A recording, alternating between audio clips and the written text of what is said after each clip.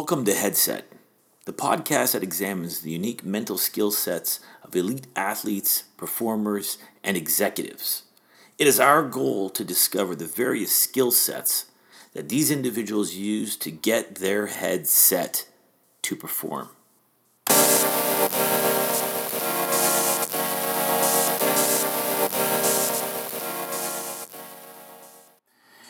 Got a little bit of a different conversation happening today. It's a bit of a long one, folks, but definitely an interesting and entertaining one. Today, the athlete I'm speaking with is Mr. Max Chance, rock star name, deserves to be a pro athlete with the name alone. We're talking about things a little bit different than performance. We're talking about influence. We're talking about people who are significant in our life that have helped us to get to where we are today. And it's an incredible conversation because what we end up talking about, Mr. Mac Chance and I, is the influence of our moms in our life. And I hope you'll enjoy this conversation piece that we have. Like I said, it's a bit of a lengthy one, but it's definitely entertaining. Opens up the doors to a lot of things that we don't really think about, talk about, and often share. And that's the influence of family in our lives and how family's been so important to help us get to where we are today. And Max is an incredible athlete. He's with Team Wildlife Generation and working hard to stay in shape now with what's going on in our world. And he provides a really interesting perspective on what life has been like for him as of late, as well as how he's gotten to where he is in life now as a pro athlete with the support of his mom.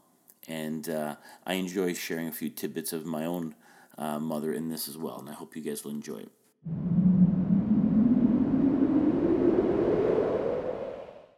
Thank you so much for being a part of our day today, those people who are listening. And I hope this message reaches you all well, and families are in a good place with all the crazy and hecticness that's going on in our times today. I've got a special treat. We're interviewing today a rock star from one of the teams that I get to work with, a guy who was born to be a professional athlete just by his name alone, Max Chance from Team Wildlife Generation, the pro cycling team. Max, what's shaking over there in Boulder, Colorado? How you doing? I am doing well considering everything. It is snowing right now, and it's a nice wet spring snow. We're supposed to get 12 inches. So, yeah, it's like self-quarantine thing. Say again? 12 inches you're supposed to get in Boulder, Colorado? Yeah, over the next 2 days. And it's like heavy, wet spring snow. So, yeah, so it's kind of good because, right, everyone's supposed to be inside and not doing anything anyway, and now the roads are shit, and, like, we can't really, like, I had to drop off a bike to ship somewhere, and it was like no one's out, so it's going to put a damper on some of my off-season quarantine goals, but I think it'll be okay. Well, let me tell you about the chaos we're dealing with in beautiful sunny California. Yeah. Let me just rub that in there a little bit. I was there for a month and a half, and then came back, and it was one day before it snowed. So last night we got hammered with rain, and it was like monsoon. Now it's like you couldn't even tell that it rained the past week and a half.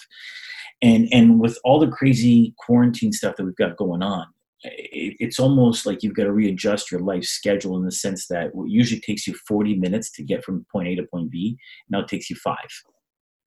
And, totally. It's really freaky. I'm sure you might be dealing with similar things out there, but I was in a grocery store yesterday and literally had an attendant there laugh at me because I went down an aisle that was completely empty. Like, we're talking as if Armageddon went through.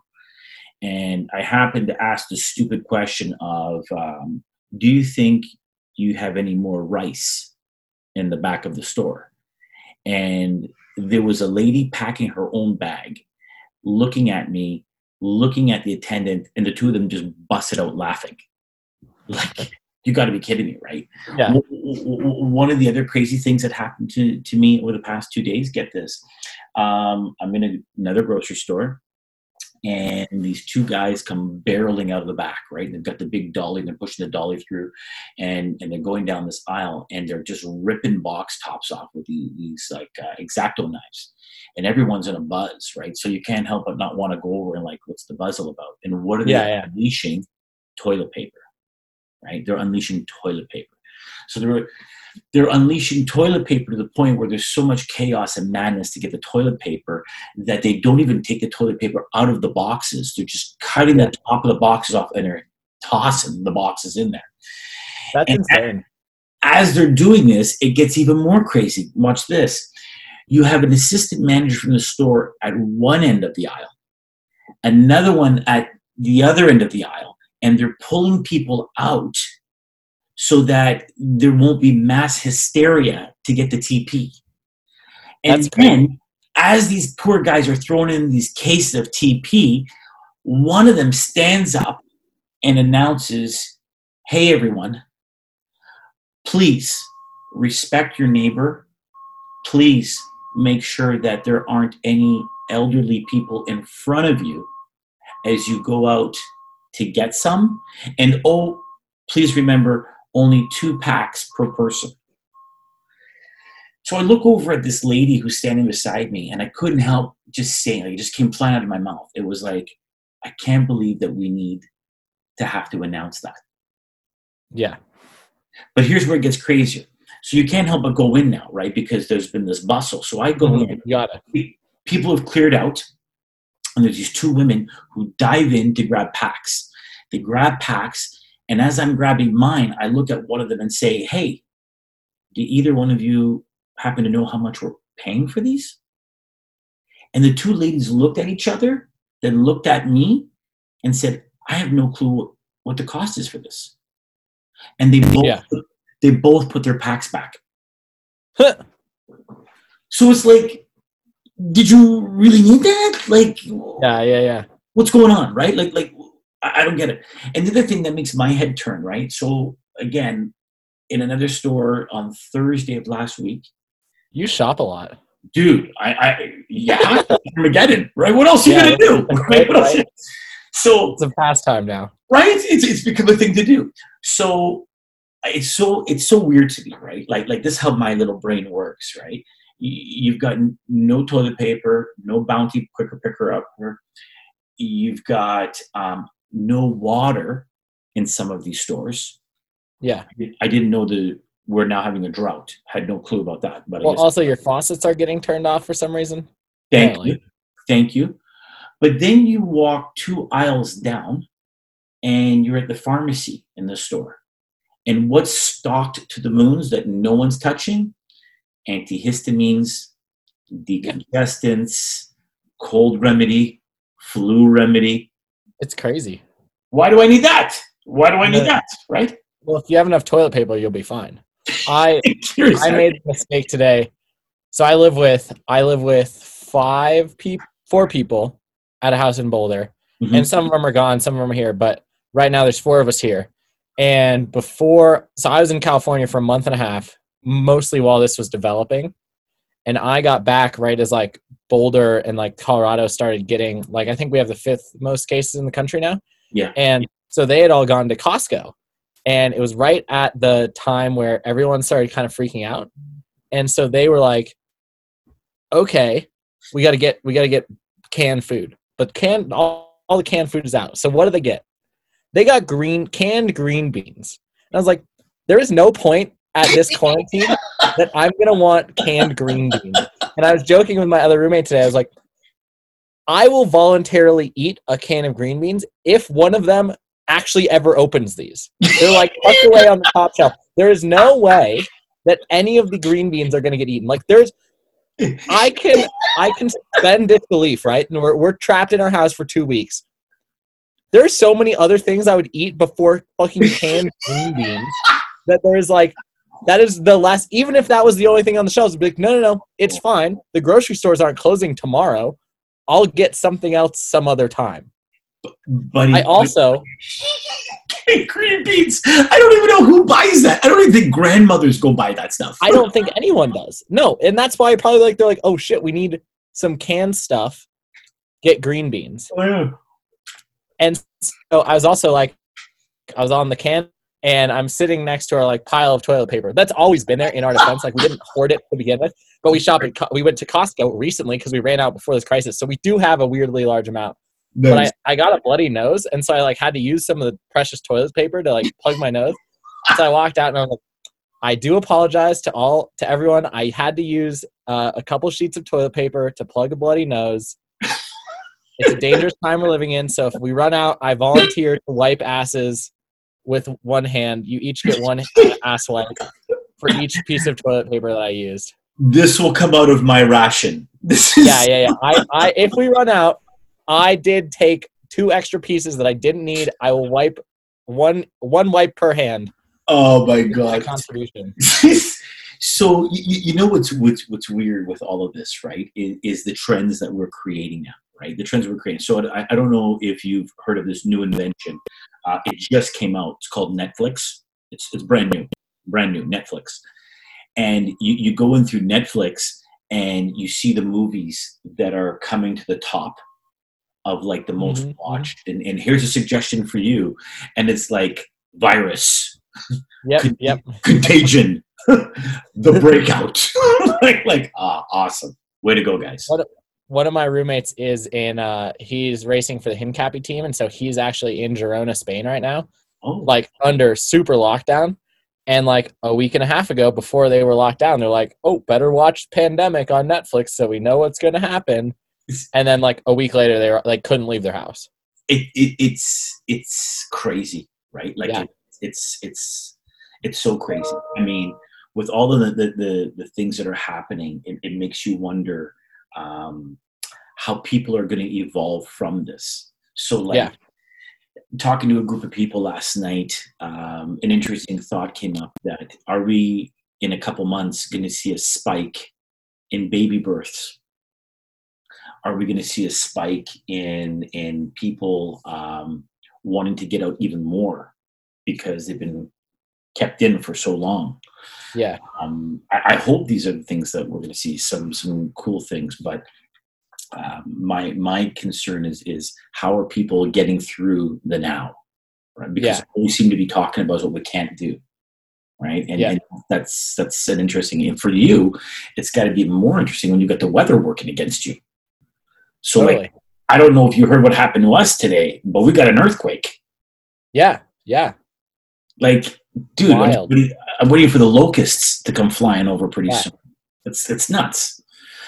So let me ask you some technical stuff here, right? Like, you've got a very accomplished resume to yourself in that just a year ago, 2 years ago, you were in the U23 Nationals and you finished 5th. Same year, Tour de Beauce, stage 5, 10th place. And then the year before that, you were competing in cyclocross. Can you tell me about cyclocross? Is this the new cool one that I hear about where you're carrying your bike as well and it's kind of like mountain biking meets road biking meets extreme biking? Is that what that is? It totally is. I don't know what like hole you've been living in cycling where like cross is like this new cool sport. Because for everyone else, like it was so 5 years ago. Yeah. I grew up in Boulder, right? And I grew up racing cross. Like it's just a lot more fun for those who aren't like well indoctrinated into it. It's basically you have a road bike that has slightly bigger tires and you're riding around like a 1 to 2 mile track in a park in any weather condition, rain, snow, shine. And then there's obstacles that you have to get off and run and carry your bike. And it's awesome. It's crazy. It's like the fans are great. Like there's notorious like beer hand ups and all these things. They've cracked down on it a little bit recently, but cyclocross is like it used to be like the people would always describe it as like the punk rock version of cycling, kind of just like off kilter and more fun and just crazy. So, instead of like strict road racing and mountain biking rules and stuff. So it's funny because hearing you describe this and knowing where you live, Yeah. from Canada and specifically Toronto, where we have part of that snow belt. I call everything you just said going to school. Yep. Right. Yep. And I can completely remember as a kid taking this bike. It was a shock bike. I don't know if you remember those 100 years ago. And we were not allowed to take our bikes to school because if we took our bikes to school and they got stolen, my mom was going to open up a can of whip ass. So it's wintertime, and of course, the smart guy is going to take his bike to school, and I'm going to ride it through the park over this bridge, and away I go, right? And sure enough, I hit this chunk of ice. I crashed the bike into like this huge rock, and the bike more or less gets stuck in the snow. I got to bring the thing back home. And of course, I did something to the tire because the tire started to shrink. So now what happens, you've got this like 100-pound bike. I weigh maybe 80 pounds max at the time. And I've got to carry the thing home. How embarrassing is this, right? Sure enough, try to hide it in the garage. My mom catches it, sees snow on the bike because, the rocket scientist doesn't figure that out. Maybe I should take the snow off so my mom doesn't catch this, right? The thrashing that I got. And hearing you describe what you do for fun puts me back in regress therapy. So I think that's awesome. Totally. I think it's so awesome. I've seen it a bunch of times. I've got a couple buddies back east that just love it. And it's so applicable with the weather, right? So 100%. I actually was at a coffee shop here and ran into one of my high school teachers who ironically kicked me off the cross country team in high school because me and one of my buddies wanted to do, because in cyclocross you have to run, and as a cyclist that's not like a feature that most cyclists are good at or like to do. Sure. I enjoy it a lot, but so when we were freshmen, we started at high school and we were doing the cyclocross thing, and we're like, oh, this would be great, we could do a little cross country, really get our running good for cross season. And we did a week. And he was like, no, you guys need to focus 100% on cross country or you can't do it. And we're like, dude, we've been doing cyclocross for this doesn't matter. We're like, I didn't do high school sports. So it's varsity, JV, and what's the freshman or whatever? Yeah, freshman team. The freshman team. We were competing at the amateur freshman team level. We weren't runners. It's not like it was you guys could be good. I need you to focus on cross country. It was you're just doing the slow group, but I need you to do it every day of the week. Sure. And we're and my friend, my best friend growing up, he got a stress fracture in that week of running anyway. And so we were and then he's like, yeah, you guys got to commit fully to cross country. We're like, no, we're not doing that. And I ran into this guy at the coffee shop, and I loved him as a teacher, great teacher. And I ran into the coffee shop. He's moved to the East Coast and is now racing cyclocross. For cyclocross state champion, because he was asking me if I still race and stuff. You can't make that up, right? No. Teacher, I hope the emphasis is cross country. Exactly. So let me ask the question here, right? That I got to ask. I know that you've been racing for 9 years, but I got to ask this, right? Because predominantly being a high school sport kind of guy, and hearing what you just said, how the hell did you ever get into cycling? How does one get into this?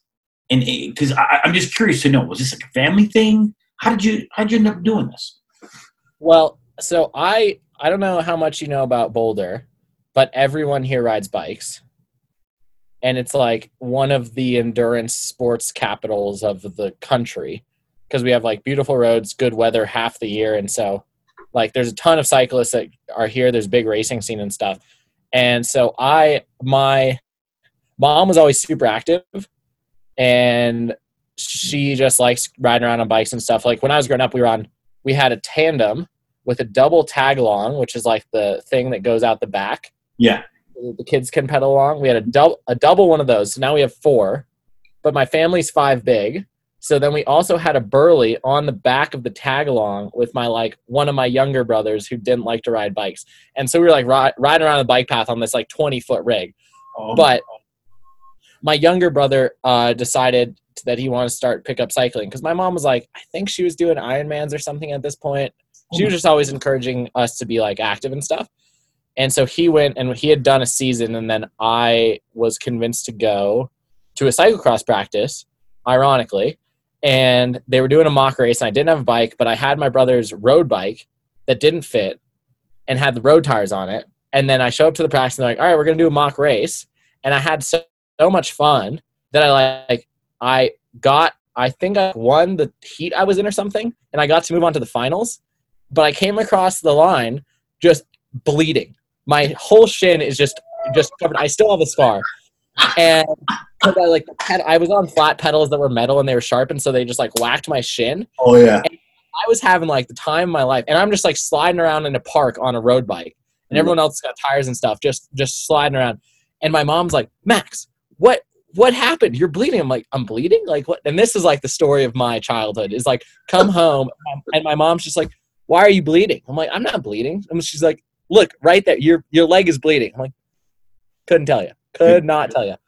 Have a huge, like, my shin is just caked in blood, but they're like, all right, like, first 3 advance to the next round. I was like, Mom, I got to do the next round. Oh, I love it. Yeah, then got another bike. I met, like, two other kids, like, doing the program. I got lucky. There was a new team starting in Boulder, coached by Kerry Higgins, an Olympian, and it was a bunch of kids, like, 10 to 13 years old. We'd meet after schools and go ride bikes. And it was like, I met 2 of my best friends growing up, and it was basically just like after school, we just met up for bike rides and would just go rip around. So you were how old when you did that run? I probably started racing when I was 11 or 12. Holy cow. And not like, not like super competitive, but yeah. It's weird because when people ask you like how long you've been racing for, it's like, well, like technically I've been racing for like, I'm 23 now, almost 24, so like almost 12 years. Right. But like the first 5 to 7 years of that were not a like traveling around the country competitive kind of thing. And then just like kept doing more traveling and stuff. And it was basically like my like 2 best friends outside of school were, and I was a big soccer player when I was a kid, soccer player and swimmer, and my mom has always she always steers me in a certain direction. And she's like, this is a bad thing for you to do. So I was like doing soccer, and I was going to, in Boulder, there's like one, like, it's a charter school, but it's supposed to be like the really, really hard school. And like middle school is harder than high school. And I got lucky, and it's like a random draw to see who goes there. And I got in, and my mom was like, school is going to be really hard. You have to quit because I think I was doing soccer. I was doing soccer at this time and swimming. And she's like, the traveling for soccer is going to be too much. Like, you need to quit soccer. And so all of my friends are soccer players, because I'd grown up with them. We'd been playing soccer in like the league up and stuff. And we were all going to middle school together and stuff and going to play soccer. My mom's like, no, no travel team. You can't travel. You got to focus on school. You can still do bikes and swimming and stuff. And so I had quit soccer, was doing swimming. And then after like a year of swimming, my mom was like, no, you can't do swimming and cycling. You got to pick one. You're better at cycling. Do cycling. I was like, okay, fine. So it's just kind of like a slowly, like my mom would just eliminate sports that I was doing for better or worse. And so then all my friends are playing soccer after school, and I'm just out riding with my 2 buddies going on bike rides and stuff. So your mom and my mom went to the same mom school of mom. Of course. So my mom was all about what can I put you in that's going to be safe? What can I put you in that's going to better you as a person? And what's going to be cheap? So for my mom, what she dealt with is I was the kid 100 years ago that if like 5 miles down the road some kid sneezed, I got that kid's cold. Yeah. So the idea of putting me into like ice hockey and whatnot, which is the thing you're supposed to do as a Canadian, was out of the question. And my grandfather actually was the guy that took me in the middle of the night, literally, and signed me up for like league play and told my mom, if you touch him, if you do anything to him, you're going to deal with me. So it was kind of cool to see my grandfather still disciplining my mom. But what happened for me was I was a kid that had to go from program to program that would help subsidize you to do things. because for us too, up there in the Great White North, it's interesting to hear you talk about being able to cycle with all the weather diversity that you have there. That wasn't even an option growing up. Like, I mean, your bike came out in June, right? Like that wasn't even something that you did. I don't even think there was anything organized, to be quite honest with you. So for me, like getting a chance to talk to people who are in such incredible sports like yourself, I always wonder, how did you get in? Like, how did you get started with certain things? Because most team stuff, you'll have an athlete say, "Oh, my dad played, my mom played. That's what we do," right? But something like this, I mean, I'm freaking out just hearing you mention that your mom was into triathlons. How did that happen? Was she always a track star, or like what's the story with her? I mean, long story short, she was in her family's military family, right? And so they were like bouncing around. She ended up going to spend a lot of time in Hawaii and was like working in restaurants and stuff, and always like loved the ocean, loved just like, my mom is like somehow the fittest person I know. And like I know a lot of fit people, but like I still think my mom could like kick my ass on any, like, relatively on anything. Like, sure, like I'm faster at bikes than her, but like relatively speaking, she is better than I. So she, like, my parents met playing volleyball, and then they, like, my mom just slowly transitioned. I don't know. She just loves being outside and stuff. So she would just be like really big into running. She was doing a bunch of marathons when I was a kid, and then came in to like decided that she would like swimming. So she's like bikes now. And so she likes biking around, and then triathlons just seemed like the best thing to do. And so did a couple Ironmans and then had to get back surgery. So she's like had to take a step back, but like she's all fine now. Like her birthday was last Monday, and it was like 40 degrees and windy, and she rode 60 miles because it was her 60th birthday. Oh. Yeah. And she does this every year. She'll just ride her age. And, it's similar to Canada, right? Like in the winter, it's not nice to ride bikes. And so she doesn't have a car, and she works across town. And so she'll either walk like the 90 minutes to get to work and be like, yeah, it's just like a hike, and she'll take the long way. Or like, it's funny, like explaining things about your parents, because you're like, oh, this makes a lot of sense. Like, I totally get why I'm doing things now, Yeah. So she will take the long way, or like ride her bike the long way. And that's like, so her like workouts were like walking or riding to work, which is not like, it's a far walk, but it's not a crazy walk, and it's not a very far ride in all weather conditions. And then her birthday is like March 10th. And so March 10th, it's still cold. There's not a lot of time to like build up a base of like riding a lot. And she'll just like go bang out like 59 miles or 60 miles. And she'll take her friends that are like still doing Ironmans and stuff and drop them. And like, they can't keep up. I don't even know what to say. Like I don't either.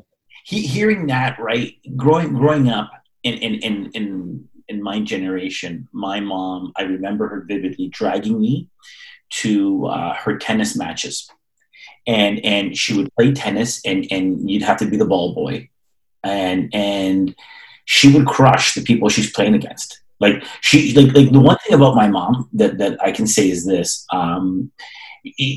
she can't do anything for fun. There's no fun. Fun is when you win. There's no fun. And it was interesting seeing her try to evolve years and years down the road when my level of competition got more and more, significant, shall we say.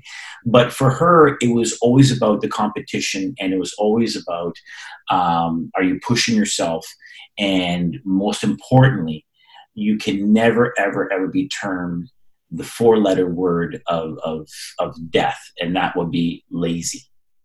Yeah. You ever got labeled as lazy? Oh, the thrashing that you would get. The thrashing. I remember if our moms got together, I don't know what that would be like. It would be like 2 nuclear reactors getting together.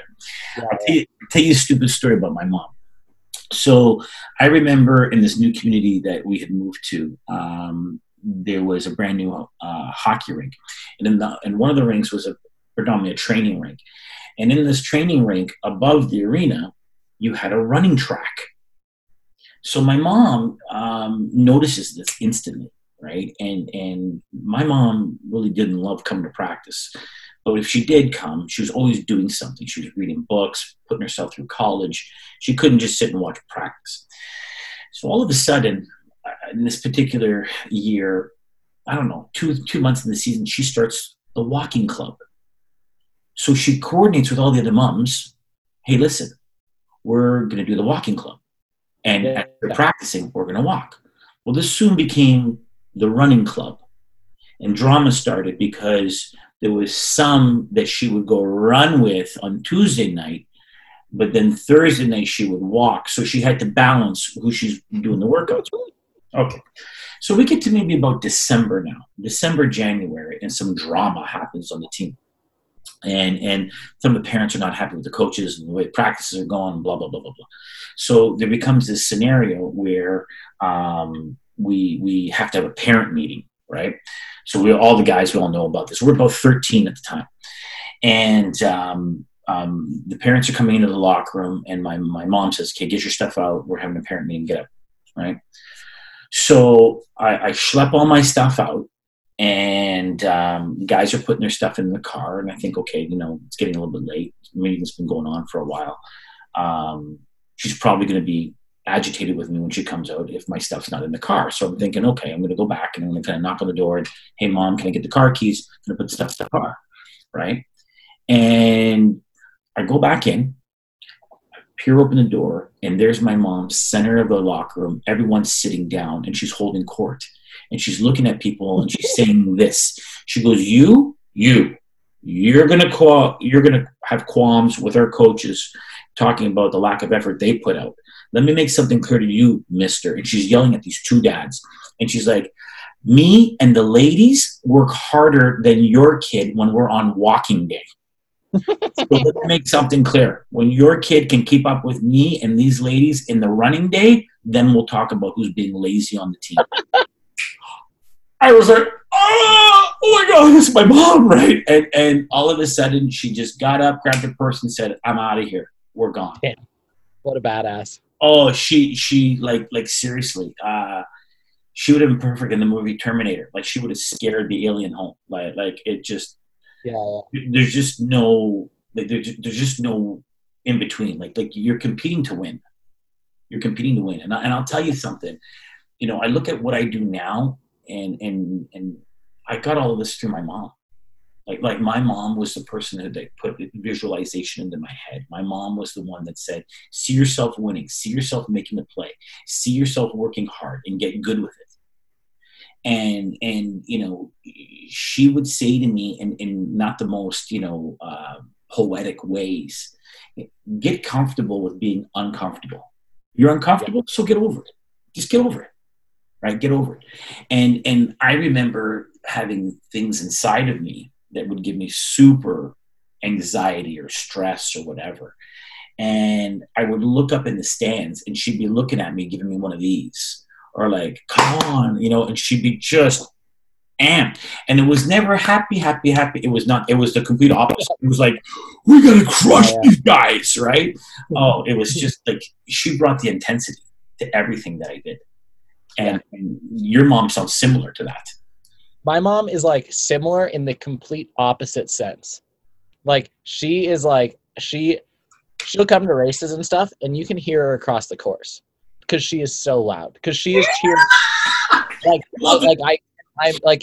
I can hear her at any point in a bike race. I know that she's there. And sometimes I'll like kind of hear like, where are you?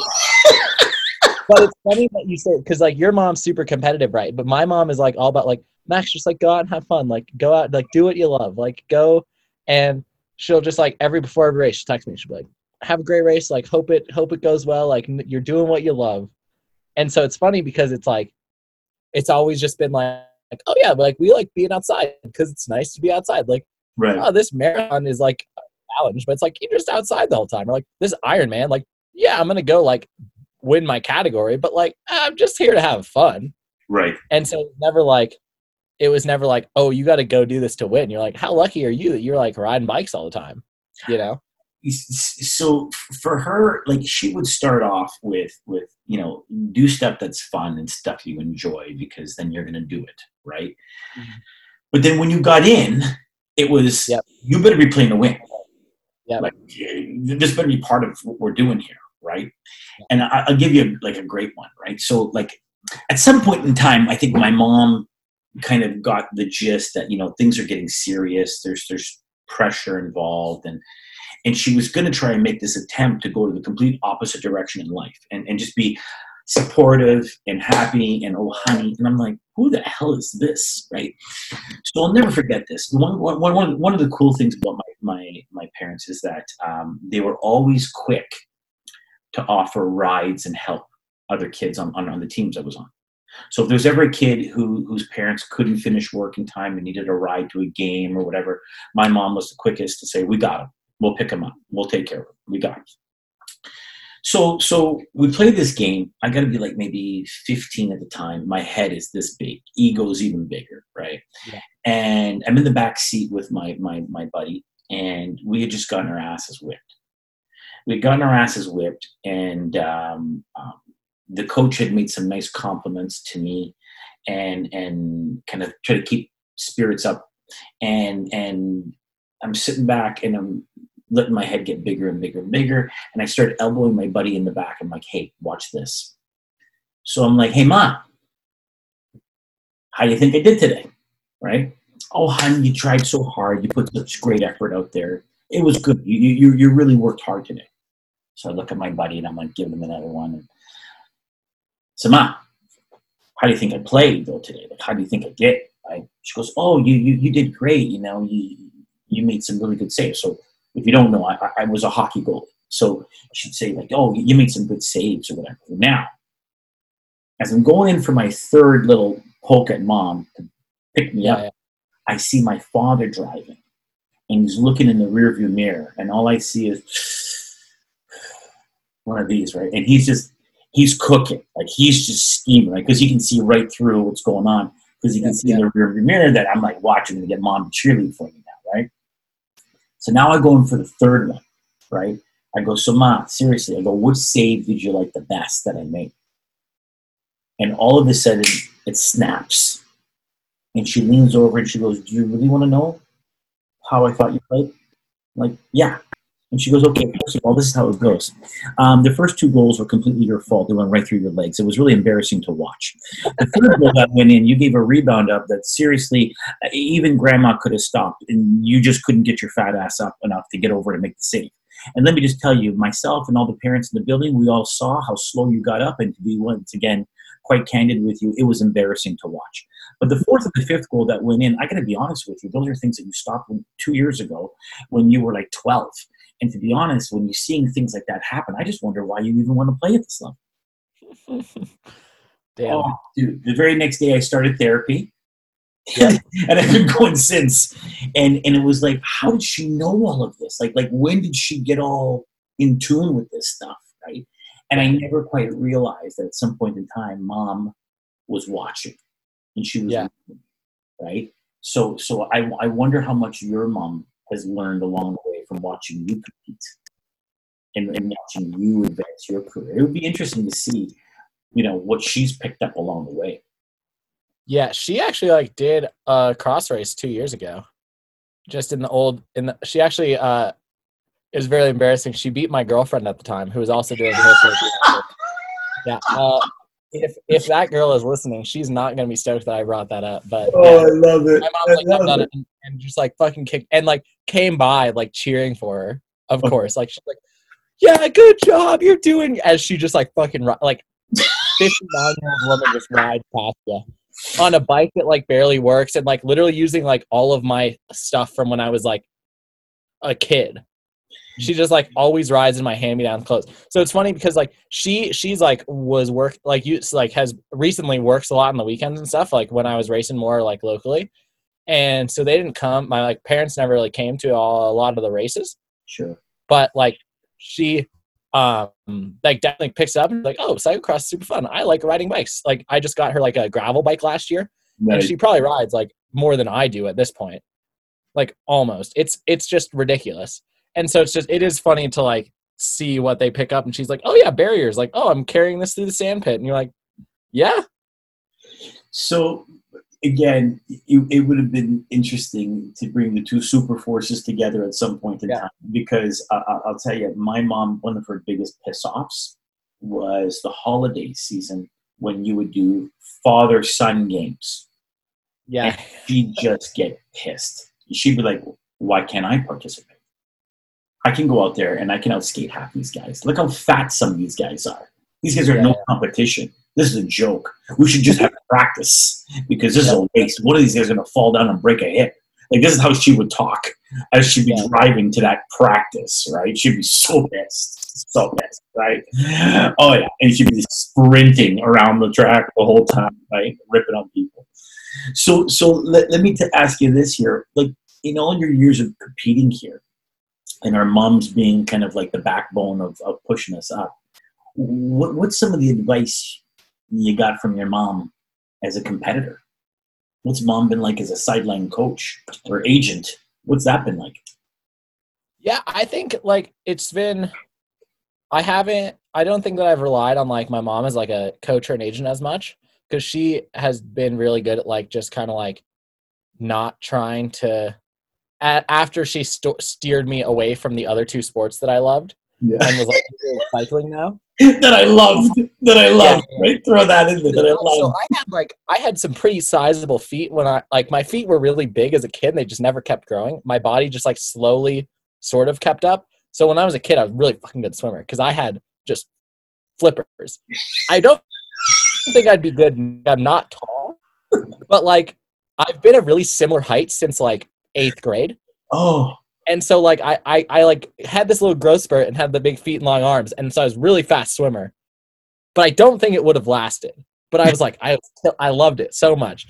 But yeah, like I don't know. I think she's been very helpful in just like support, like just being a very like supportive ally, because trying to pursue a professional career, especially in a sport like cycling, where there's not a lot of career opportunities. There's not a lot of like, it's like I went to school and was racing collegiate, which in cycling is like, if you're going to go pro, you're probably skipping school. Like if you're going world tour, you're skipping school and you're like starting to race in Europe already.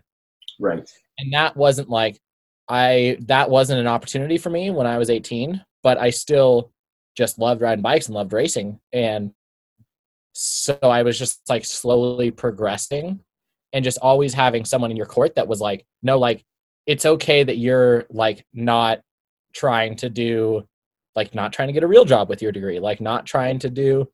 And it's like interesting because my dad's always like still pushing me to like, he's more into like, you should like start making money at some point. Like you're broke. Right. Like you're broke. Like you're getting paid so little to ride bikes. Like right. You have a degree in economics and math. You could make so much. And my mom's like, yeah, like whatever you need. Like if you need to move back into the house, like, oh, all this stuff. And just like, it's always good to have like it's good to have that reality check of like, okay, like maybe there is a better thing that I could be using my brain for right now. But then also like having someone who's like understands why I'm working at a bike shop at night and riding in the morning, or like why I'm like making these sacrifices and like being very supportive of those sacrifices and being supportive of the decisions that I'm making and like letting me make those decisions, but just always like having someone in my corner, like good or bad, I think it's been very helpful. It's amazing the power of mom, right? It's amazing the power of mom. And it's funny, my cousin at his wedding had this saying about the mothers in our lives. And he said, thank God for all the things that our mothers know. Yeah. If our fathers knew half of what they know, I probably wouldn't be here today. Right. Yeah. And it's true. Like he meant it in a good way with all the trouble he got in and how much his mom saved him from getting thrashings his entire life from his father. But it was at the same time, like I look at it in another way, like you just said, thank God for the power of our moms and the influence they have in our lives to encourage us to go and do the things that others would tell us maybe not to do and be more practical. And You know, mine, she put something in my head many years ago. And I remember packing up my car and I was going to be driving to Michigan to go play semi-professional hockey. And she just sat there on the driveway by herself as I was pulling on out. And she said to me, this is something that's on your what if list. And I said to her, what? And she said, you know, your father doesn't get it. Your father's thinking, you know, you should be moving on with school. You should be moving on with other things in your life. You've done everything you're going to do with this. But I get it. It's a what if. Yeah. I kept looking at it and I go, what if? And my mind's in a competitive zone here. What do you mean, what if? And she said, you know, one day you're going to be looking at yourself and you're going to be saying to yourself things like, what if? What if I tried to do this? What if I tried to do that? What if I took the time to walk across the dance floor and ask that person to dance, right? What if? And there's nothing I can do to save you from that moment. And if this is one of those what ifs, if this is that last itch you need to scratch, then go do it. Go do it. And I got to tell you, buddy, I use that saying, the what if list, at least 5 times a week to somebody, somewhere, some team, whatever. And it makes so much sense now looking back. It's a huge what if. And in my brain, you know, knowing more now what she was talking about, I can understand that what she meant was, you know, in order to have as much of a content life as possible, you got to eliminate as many of those what ifs as possible. Because if you don't, it's just going to be like a rash for the rest of your life, you know? Totally. So I feel like I totally, like, I'm breaking up a little bit. It's okay. What were you going to say? So no, tell me what you were going to say about being able to relate to that what if.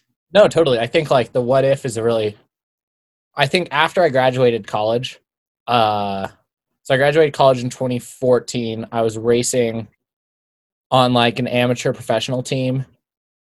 And it was like, okay, like I know I don't want to get a job. I'm not like, there's not a lot of things in this world that I like want, but I could tell you any day of the week what I don't want. Like, I know that I don't want to go work in an office. I know that I don't want to wear a suit, and I know that I don't. And like, it's ironic because in school, I studied these things that I'm really passionate about that are really conducive to like going and getting jobs. And like, every time I talk to somebody, like, what's like economics and math, like, you should go get a job. I'm like, yeah, but that sounds like the exact thing I don't want to do. And it's like, I think, you know, I've never really thought of it as like a what if, but it's like totally like, right. You don't want to live with regret. You don't want to go, I don't want to be 35, 30 and be like, wow, like I wish I had given more to cycling. Right. And like, I could always give more, like everyone is in a different place financially and emotionally and like in their life and stuff. And so you can only, like, I also work a full-time job while I'm racing, and that's just like a reality that I live in because I can't like support myself just from cycling, and I can't.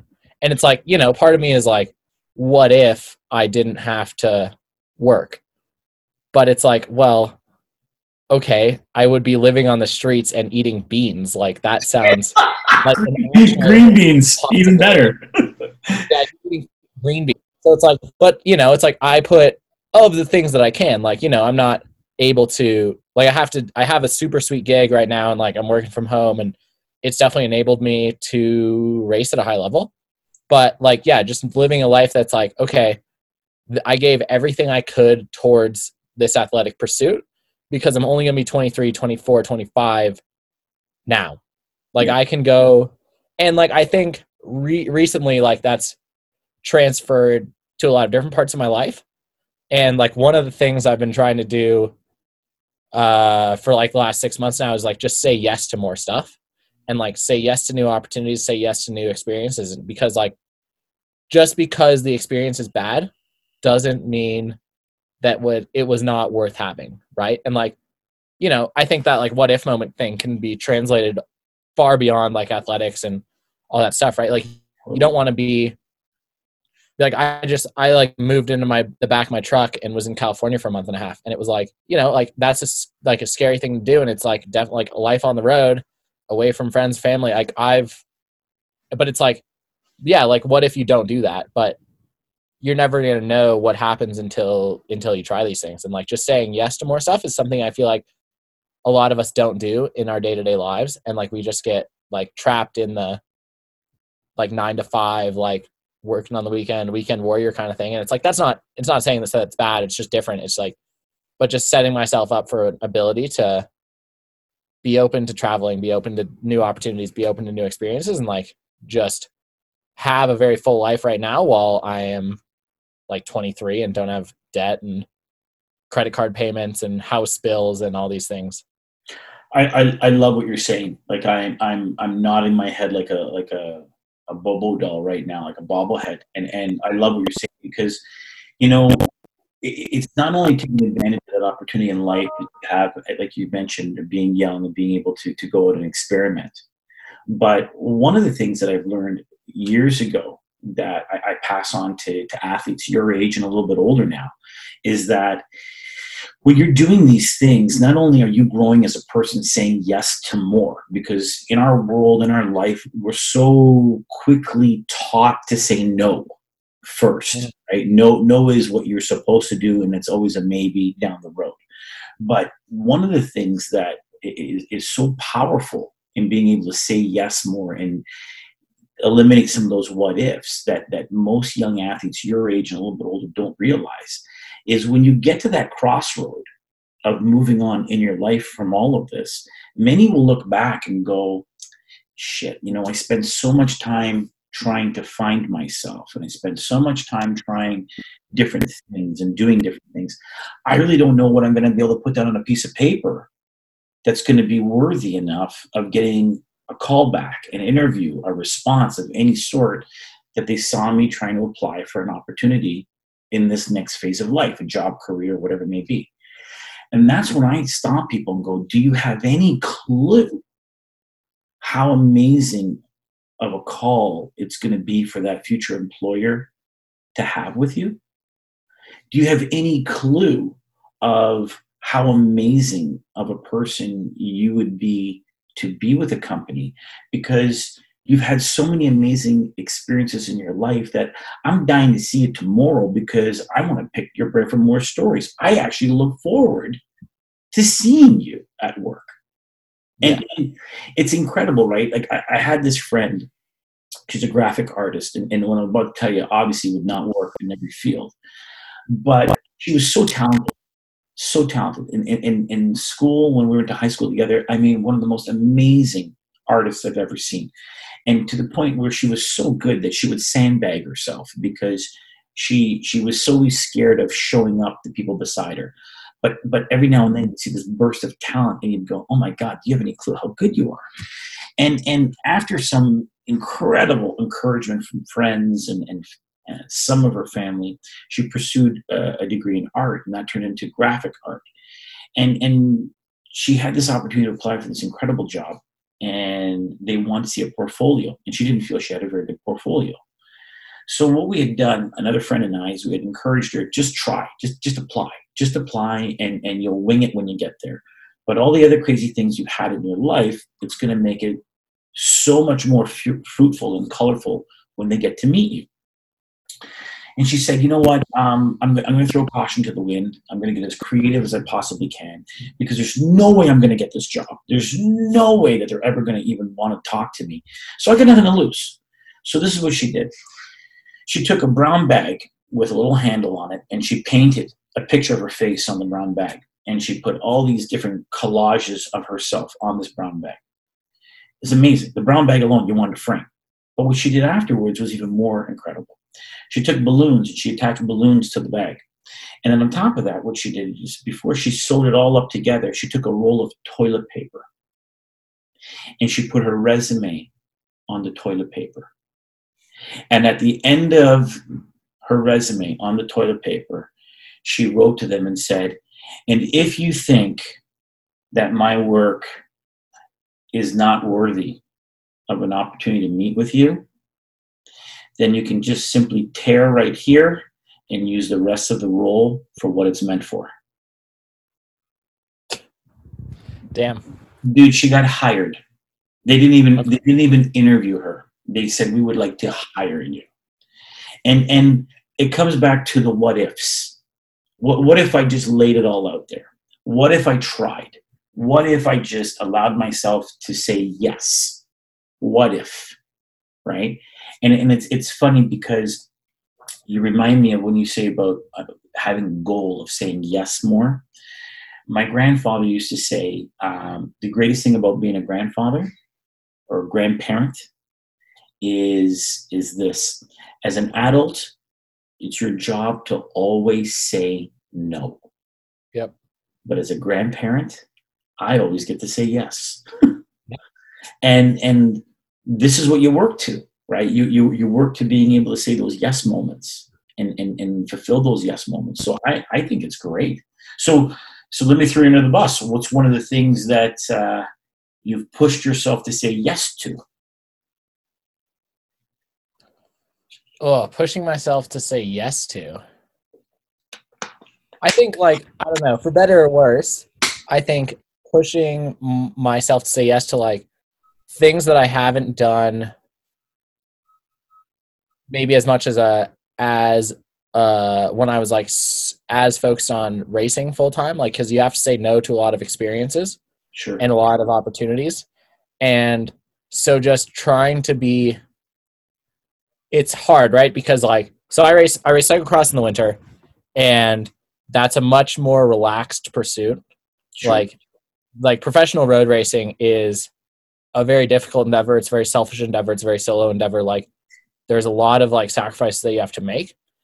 And then so it is nice to, like, have that little, like, let loose at the end of the season. But, like, saying yes to, like, I went to Single Speed Worlds on a whim with a friend of mine during the cross season. Like, everyone else didn't want to go. I was like, well, this is one thing that I've said I want to do. Want to go to that.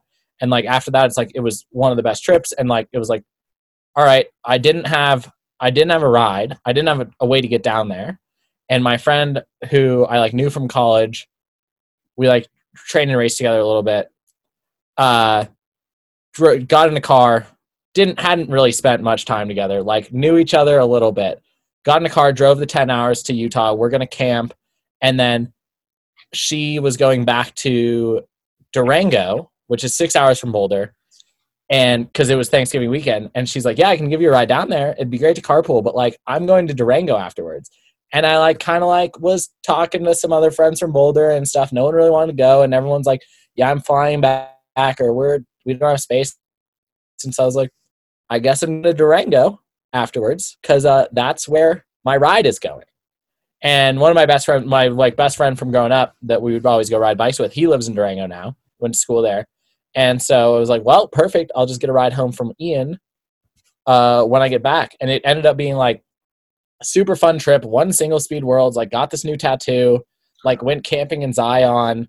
Like, we don't have enough time to go into the things that happened at, like, this race, but it was like, and ended up with, like, a friend for life because of just, like, being in the car for 10 hours at a time, and, like, camping in Zion, camping in all these, like, crazy places, and, like, riding bikes and stuff, and just realizing how fun everything is still. Because a lot of times, like, when we're traveling, it's hard to remember how, like, lucky we are to be doing this.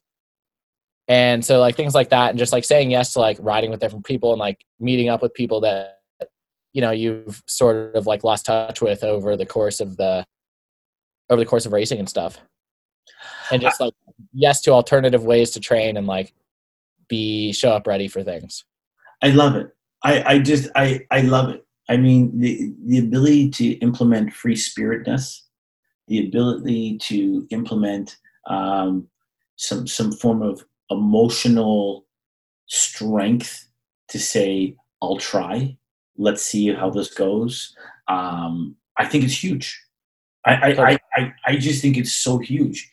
It literally will strengthen that what if in a possible way, in a positive way. So, totally. And I think one of the other things too is, like, it's like, so I grew up in Boulder. I went to college here. I've I know a lot of people, and it's hard because like a lot of your identity is tied into what you've been doing.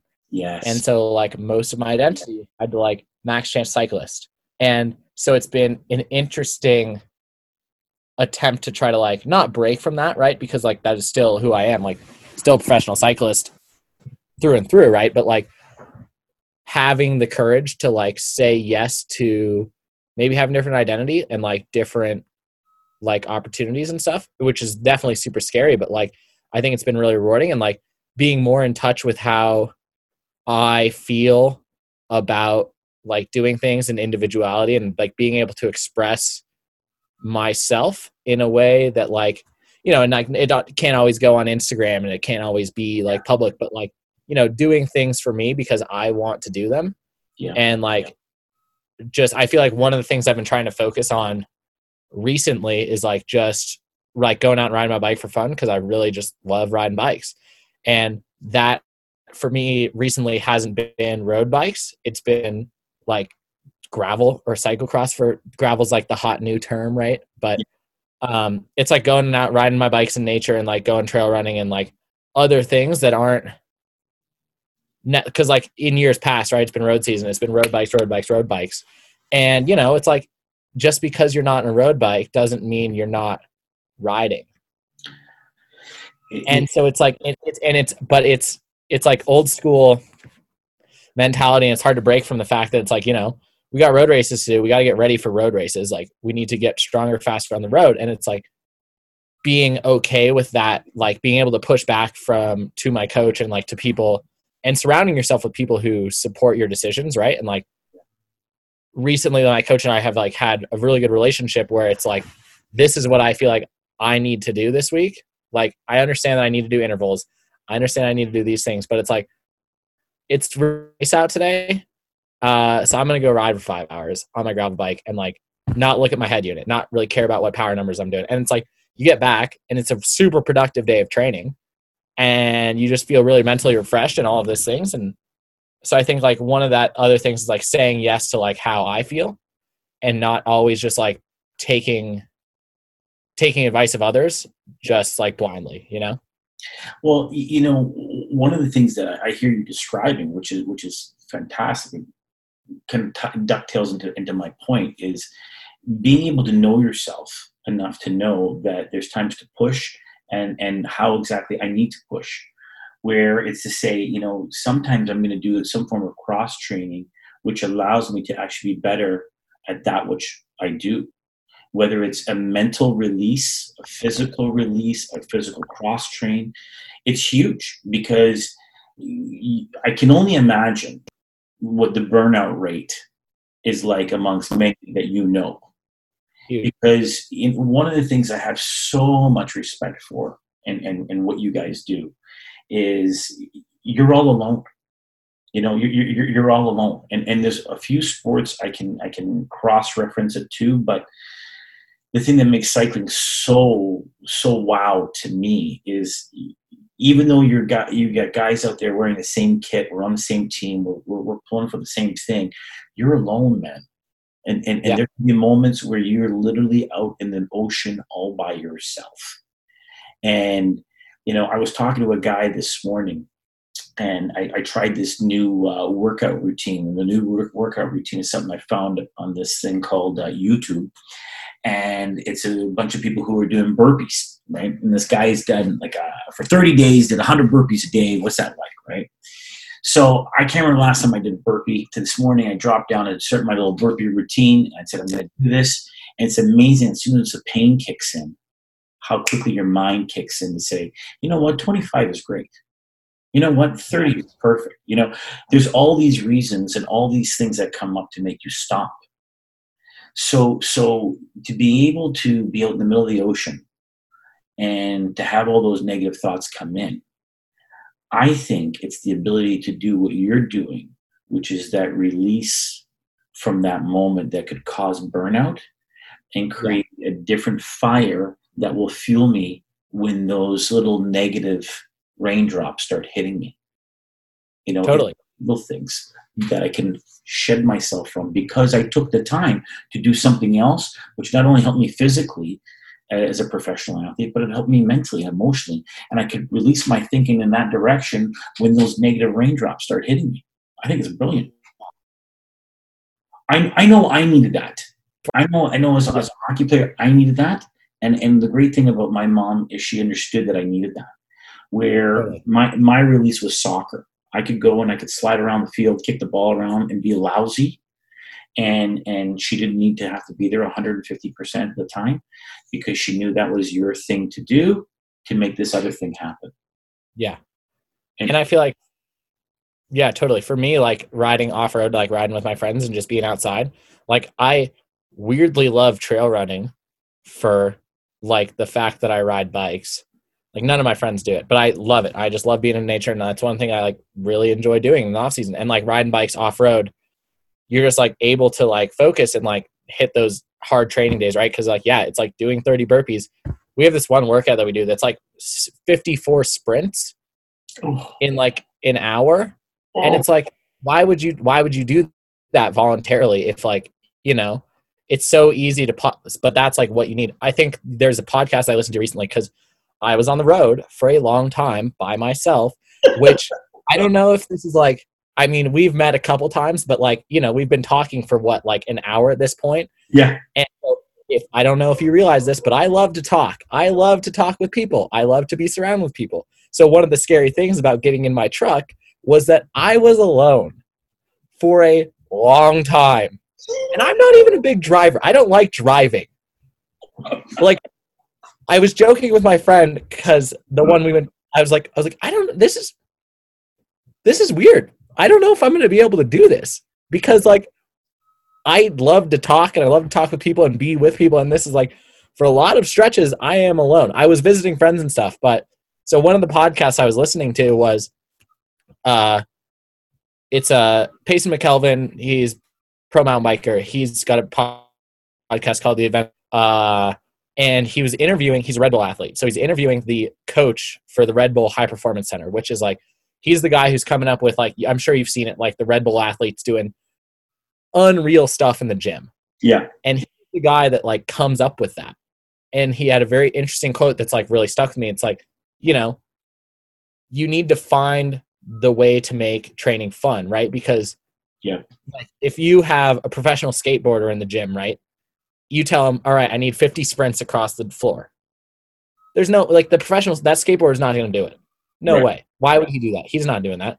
But here's this person who is going to go jump off a staircase 100 times until he nails the trick. You're right. Like that person has a work ethic.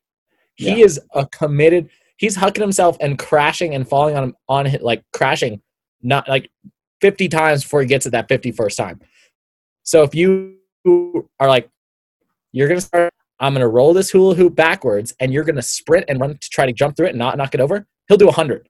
And so it's like finding ways to get people to like use, not like trick yourself, right? But like be able to do these things mentally, right? Because it's like, yeah, 30 burpees is hard. But if you're doing them with a friend or if you're like doing them, you know, in a certain way that like is in tune with how you operate things, it's like 30 burpees is easy. Let's do 50. Yeah. You know, sprints are hard, but sprinting through a hula hoop is fun. Let's do it all day. Well, you know, it's so funny what you're saying because, like, you're just making me feel good about things I've shared with other people. Because the reality of it is, one of the things that I've shared with guys who, and when I say guys, ladies and men, that hit that burnout phase. Mm-hmm. The burnout phase is almost like that scenario where you know you're hurting yourself, but you can't stop hurting yourself.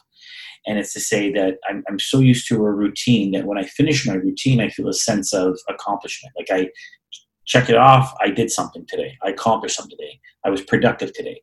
But the problem is that whatever you did today, I don't know if you did it as hard as you could have done it because you just weren't having fun doing it. And what I tell young athletes moving on up the, whatever you want to call it, the mountain, the hill, the climb to get to wherever it is they want to get to, the people who become the best of the best to get to those elite levels somehow along the way have made the hard stuff fun. They need the mundane fun. And when you're around pros, like watching you and the guys get together, when you guys are all together, you're a bunch of clowns. And what's so great about that is you're a bunch of clowns. And if anyone knows anything about pro athletes, that's what they are. They're a bunch of clowns. When you got behind the scenes, they're a bunch of humongous little children who are these well-conditioned kids. They do stupid things. They got to be told the same things a million times over again, right? Because they're like little kids in the head. And they found these amazing ways to make the mundane fun. And that's why it's so good. And I think I don't think we all realize it, right? But like subconsciously, right? Like I'm still 12. Yeah. Like I am still a 12-year-old riding around off-road with my friends and like avoiding responsibilities. I'm avoiding doing homework. And like that's great. Like I was doing that now, and now it's like, all right, like I have work, I have things I need to do, but like there's this other thing that like is really fun still. And so it's like protecting that at all costs, right? It's like, you know, we're all just like children, because no one who's like an adult and doesn't like having fun is still doing sports, because like you can make so much money to do way more boring things. You know, it's like, it's funny because I was coaching for the same cycling team that like helped me out when I was a kid. I was one of the original members. And then when I was in college, I was a coach for 4 years. And it was the best thing I ever did, because I just got to hang out with like other kids all the time. And like there was another coach who was an adult. Like I was 19 and like barely like out of the program myself. And so like I would just like go ride around and like screw around with the kids and like make up these dumb games that like I think were fun and be like, all right, I want to do this. And it was like the best time, like had a great time with all the kids. And it was like I was like, yeah, this is great. Like I am just a large version of you. So like what I think is fun is like, yeah, like I don't want to do sprints. I don't want to do a workout. Yeah. But like if it were me, I could do a lap of this course all out racing my friends all day. Right. So it's funny, right? Because I've been working with kids in this program that I run for fun on the side for about 18 years. And parents will come up to me all the time and they'll say, I can't believe you're still doing this. I can't believe you still do this. Why? Yeah. And the first thing I tell them is, if I don't hang around kids, I'll never, ever be able to work my phone. Yep. They teach me how to work my phone. I mean, you did send me 3 Zoom meetings. Yeah. So like, you could like spend some more time with these children. There you go. Right. It's awesome. Like it's awesome. And you know what? I think you choose how you want to live your life. And if you choose to live a sedimentary life, then God bless, it'll get there. But if you choose to live that active life, that life that's filled with vitality, and you're saying yes more, wow, what an exciting life. And what a colorful life. And just think right now with your mind shift that you've recently had of saying yes more. Just think about how many stories you've added to your life that you're going to pass on to others down the road, right? Isn't that amazing? You joke about that, but like it's actually a problem, because like now I have like I'm already a talker and I already have like, a bunch of stories, because like I've been doing dumb shit for a long time, right? Yeah. And like I was at a cross race with some of the, because like on the professional road side of things, like right, we travel a lot. Like I was counting up the days since I was home after, like, so we were at a team camp in the middle of July. And then from July to New Year's, I was home no more than a week and a half the rest of the year. Wow. And so it's like I travel a lot. And like half of that is self-induced. Like everyone else hangs it up after the end of the road season, and I jump right into a complete other discipline that still has nationals and stuff. And so it was funny because we had done this last race of the season in Japan Cup, and had a great race. But then one of my teammates and I stayed an extra week in Tokyo and just stayed in a hostel, and we weren't racing anymore. So it was just like full debauchery mode. And I came home and was at home, did one real cross race, went to Single Speed Worlds, which is like more of a drinking race than a race. And then the next weekend I was in Oklahoma, and I had finally like had the time, like we were at dinner with my 2 teammates and like some friends that we've been training with for years. And we all got food, and they were like, "Oh, how was Japan?" And I was like, "Let me tell you." An hour later, everyone's done. I have eaten 1 bite of my burger. Everyone has already finished their beer. And I have like had 3, because I have not been talking. I've just been talking nonstop. And then they're like, I was like, cool. Okay, I need to eat something. Like someone else tell a story. Start eating again. And then somehow like Single Speed Worlds gets brought up. And I'm like, all right, well, I got to put the food down because this is another hour of story. And I'm not even getting all the highlights. I'm just like, we're like glazing over a lot of details. I love it. I love it. I love it. So it's like, it's honestly bad. I need to have less story. Like I can fill too many rooms with like talking. Buddy, I love it. I love it. I'll tell you this, right? Like I feel like you could be the relative I should have had. So growing up as a kid, my grandparents raised me for a good portion of my life. And my grandmother, God bless her, took the bus and the subway all over the city. And we would go grocery shopping every week. And we'd get on the bus would take us to the train station would take us to the subway would take us to the market. And there's no, the specific markets that she had to go to. And then we did the same thing all the way coming back, right? And my mom would come to see me on the weekend and pick me up kind of thing. And she'd say, "So how was he?" And my grandmother would say in this little squeaky voice, she'd say, "This one here, everywhere we go, he talk to everybody. He talk to everybody. I cannot leave him alone. He talk to everybody." And for years, she used to call me the cheap suit. This one, he's a cheap suit. He's a cheap suit, this one. And I would think cheap suit. And everyone would laugh and laugh and laugh. And then finally, someone came to the house. I don't know who it was, right? And my grandmother makes the comment, "Oh, this one here, he's a cheap suit. He's a cheaper suit, this one." And they ask, "What is a cheap suit?" The cheap suit is the one that you put on. And the lint, it comes and it sticks to you. Like a cheap suit, the lint, it sticks. This one, every time we get on the bus, the train, we sit down in the subway, the cheap suit, it brings lint. All these people come talking to him. It's like lint. They come to him from every direction. I cannot leave him alone. He won't shut his mouth. Ever. You're a cheap suit. I think the whole time you're telling that story, I was like, what could this analogy possibly be? You're I like a suit. I think it's a compliment. You don't actually own a suit, so being a cheap suit is a compliment. Which is like, maybe it was like that was a moderately big portion of why I dropped out of the business school, but like that's a time story for a different time. Buddy, I can't thank you enough. We're doing version 2, and you know what we're gonna do, you and I? We're gonna do version 2, and I'm gonna have you with me, and we're gonna interview some of the guys. That's what we're doing. This is a dream because I have been trying to become I don't have the bandwidth to start a podcast, but I could ask questions of anyone. Done. And my coach has the podcast, but we have a very jovial, friend, buddy, roast each other up kind of relationship. And so he'll have me on and nothing will happen because we'll just talk shit about one another the whole time. And we'll try to say something real, and it just slowly diverges onto how I want to hunt down a deer by running it down.